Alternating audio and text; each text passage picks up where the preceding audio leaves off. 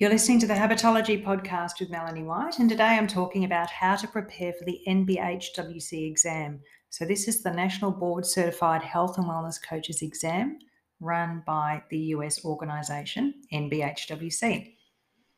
So if you're registering for this exam, the next intake is coming up, and maybe you're wondering, well, how do I prepare for the exam? And I get asked this a lot, so I wanted to cover the key steps that I took to prepare when I sat the exam and to help you understand what to expect. I've also included some links in the show notes at the end to help you to navigate the exam prep resources that NBHWC provides. So we'll cover a few things today. Firstly, what the NBHWC exam is all about and why you might want to sit it. Secondly, how do you prepare for that exam? And I'll talk through three main points for you to cover, and then what to expect on the day. So let's start with the first question, which is, what is the NBHWC exam all about? Well, it's basically a process that qualified health and wellness coaches, so people who've done a recognised training course, can go through if they've completed that and passed that recognised training course, and then they want to be accredited with an international governing body. By sitting and passing the exam, you're essentially getting certified as somebody who's completed a certain standard of demonstrated knowledge and practical skills in relation to the core competencies of a health and wellness coach. It's probably something you want to consider doing if you want to work for a digital health or digital coaching company such as BetterUp, or if you want to work internationally where the qualification is recognised, particularly in the US. In any case, when you go through sitting, completing, and successfully being accredited with an industry body via a certification exam, it proves your competence as a coach, and that can be a credibility boost for you and for your business. So if you've applied for this current window, which is December 1 to 15, and you're getting prepared for the exam, I'm going to talk about what to do next. And if you haven't applied, the next intake will be in May 2023, I think it is. But this is basically the process you'll follow once you've applied to sit the exam and have been deemed appropriate and competent to sit the exam. So that even being eligible to sit the exam is its own process. If you get through that, then is exam preparation. So the exam competencies cover four main areas of coaching: coaching structure, coaching relationship, health and wellness knowledge, and ethics of conduct. And we'll dive into that a little more shortly. But the exam itself is 4.5 hours long. It's in a secure test facility, and you need to book that in advance. And they're only found in capital cities. So if you live in a rural area or one of the smaller capital cities in Australia, you may need to travel interstate to sit the exam. And that 4.5 hour exam session is really a computer test with a series of multiple choice questions. The questions aren't about your knowledge specifically in most areas. It's more about your ability to know which skills to use when in a variety of different health and wellness coaching scenarios. And I'm going to talk a bit more about that later too. But right now, I want to start by walking you through the resources that are provided by NBHWC, and then talk about how I recommend using those resources to help you create a study plan and to actually do the study. So there are three parts to preparing for the NBHWC exam. The first one is reviewing their requirements and study materials that they provide. The second is to create and implement a study plan. And the third is the administrative steps that are involved in your application.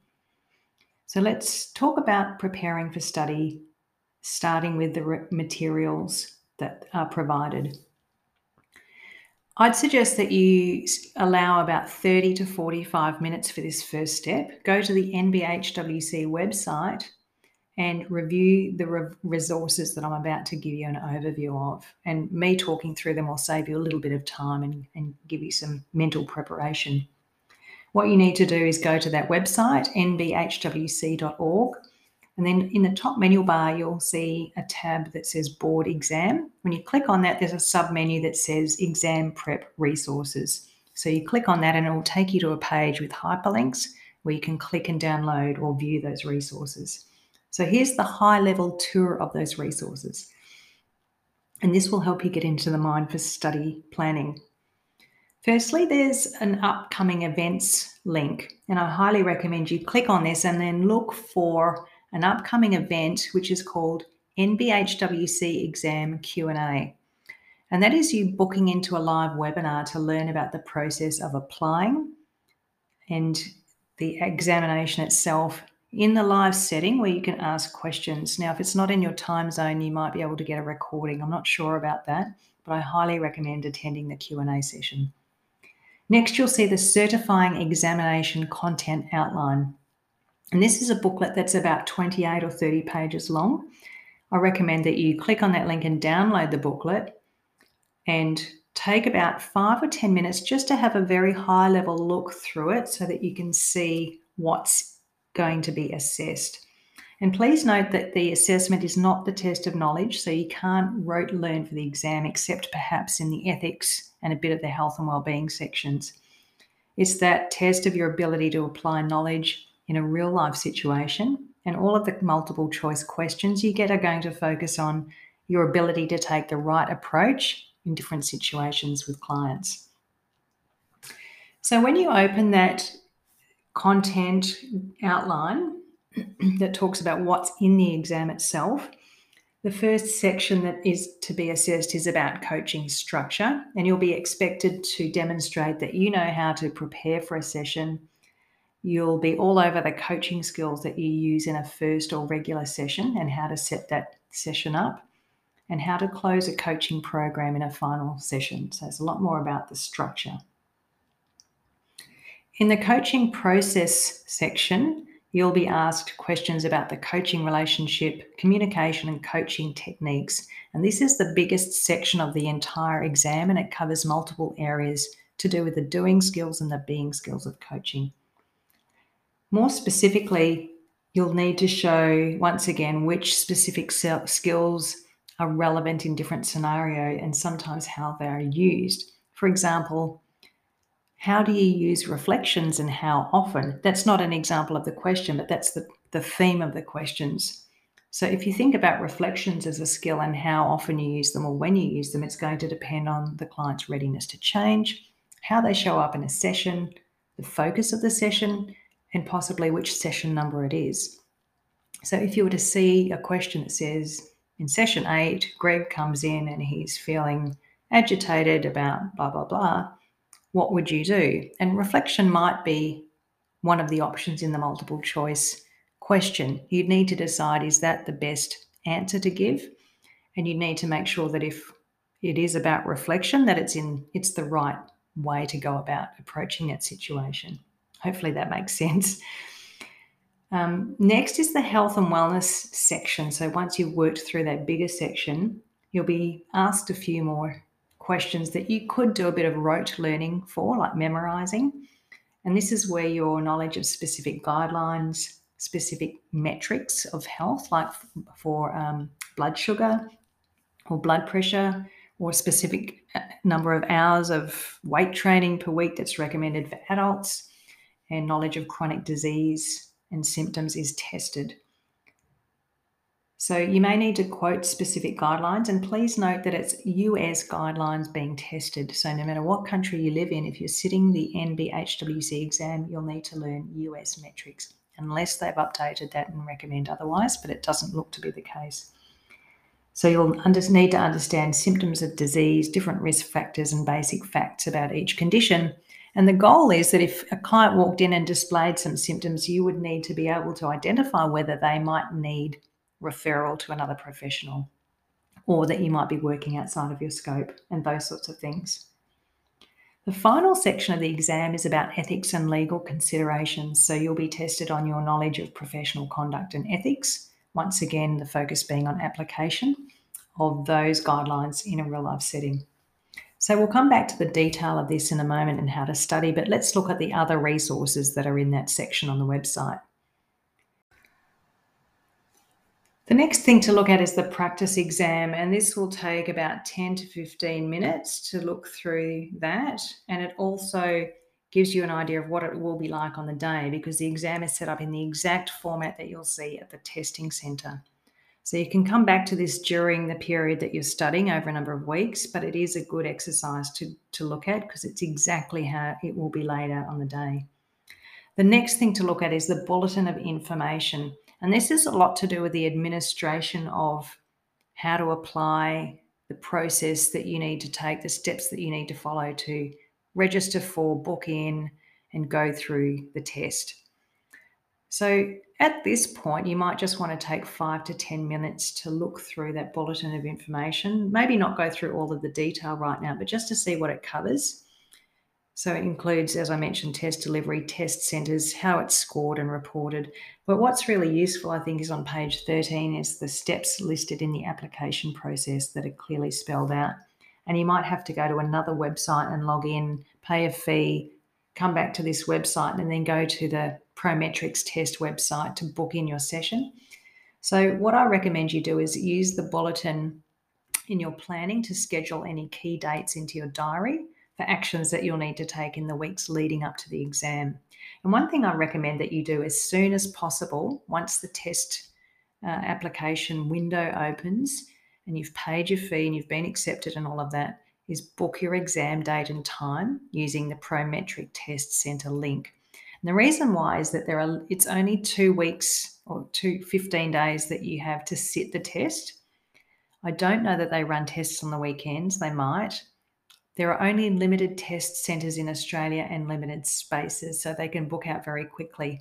I remember when I booked my NBHWC exam, when the window first opened, I thought, there's heaps of spaces. I'll think a bit closer to the time because I had to travel to Sydney for mine, which is a 4-hour trip, and I needed an overnight stay and so on. And then a week later, I only had 3 time slots to choose from because they only allow a certain number of people in the room. So just warning you, get in as early as possible and be prepared that you may need to travel interstate to get to your nearest test centre. Next on the website is the Code of Ethics, Scope of Practice, and the HIPAA privacy rules. And these are resources to help you study and prepare for the ethics and legal section of the exam. There's also a job task analysis, which is a paper giving some background into the NBHWC and the role of a health and wellness coach. All of that said and done, let's talk about studying for the exam, because once you've downloaded the content outline, you're ready to map out your study plan.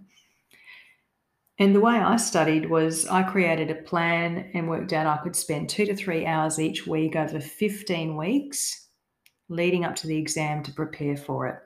So based on how much time you have and how you like to learn and how much time you have each week, you can follow a similar kind of schedule or something more condensed if you need to.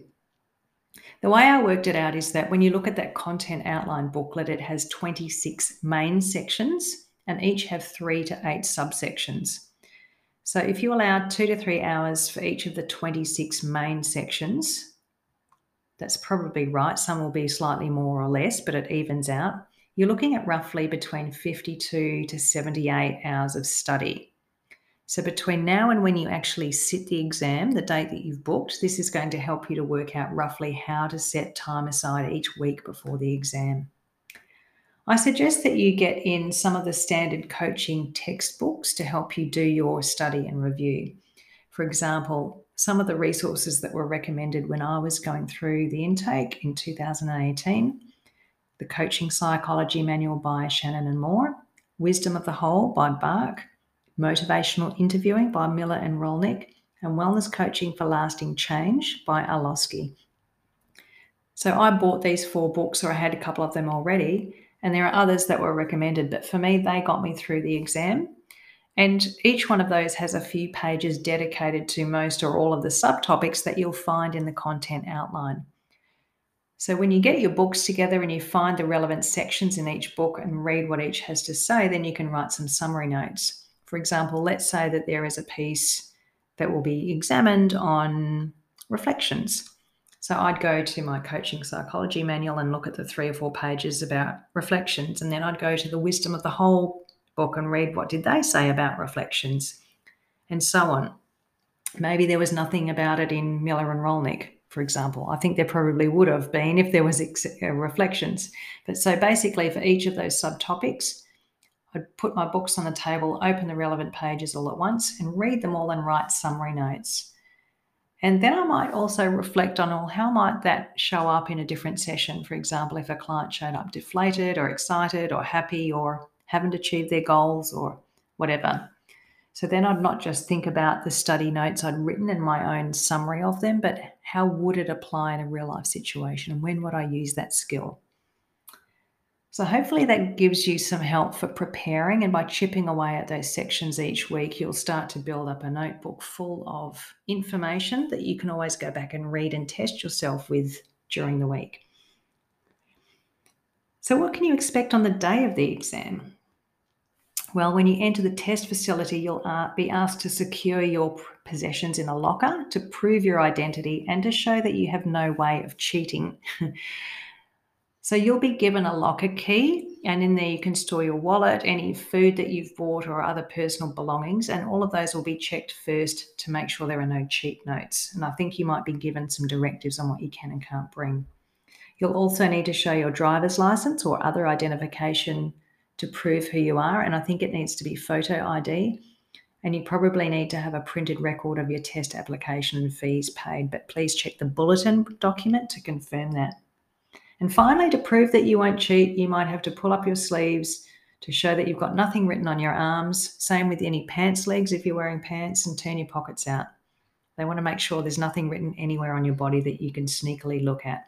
You will also be monitored through glass by a team of observers, and they'll have cameras in the room.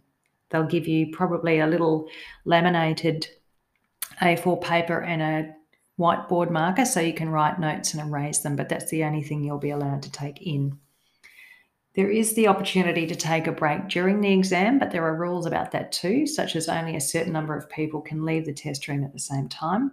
Once again, the bulletin document will give you information on that. I also recommend during the exam that if you come to a multi-choice question and you think, oh, I'm not quite sure about that answer, then you flag it and then keep moving on, and that helps you to stick to the time. And you can always come back and review and re-answer those flagged questions at the end. It's way better to keep going than to sit there pondering on the one you can't quite decide on. And then at the end, when you've checked everything, you'll have the chance to review everything if you still have time left. And then once you hit submit, you'll be free to go. You'll hand back the whiteboard and marker that you've been given, and they'll let you know if anything else needs to be done. And while 4.5 hours is allowed for this, you might do it quicker. So for example, my multi-choice is really easy for me. I like them and I find them better than written exams. So it took me about 2 3/4 hours to complete it instead of 4.5. So to summarize what we talked about today, we discussed some of the things that you can do to prepare for the NBHWC exam, and some key points I recommended are to visit the website and download the resources they provide, diarise key dates for any administrative actions like paying fees, printing out confirmations, and booking your test spot as early as possible, possibly also needing to book accommodation, just mentioning that too. Create a study plan for your 26 main sessions over a section of the exam over a period of weeks. And I'd say if you have 15 weeks available, that's 2 to 3 hours a week of study, or you can do it in shorter time and more hours if you prefer. You might want to buy some textbooks to help you study. That's up to you. If you're traveling interstate, I'd say get there a day early so you can prepare mentally. And on the day, take limited belongings with you and prepare to show photo ID and be searched for cheating notes. Then take a deep breath and get started. I hope you found this helpful and it's given you a bit of reassurance and confidence about what's involved in the exam process. And lastly, good luck. Thanks for being here again this week. I look forward to seeing you next time, and bye for now.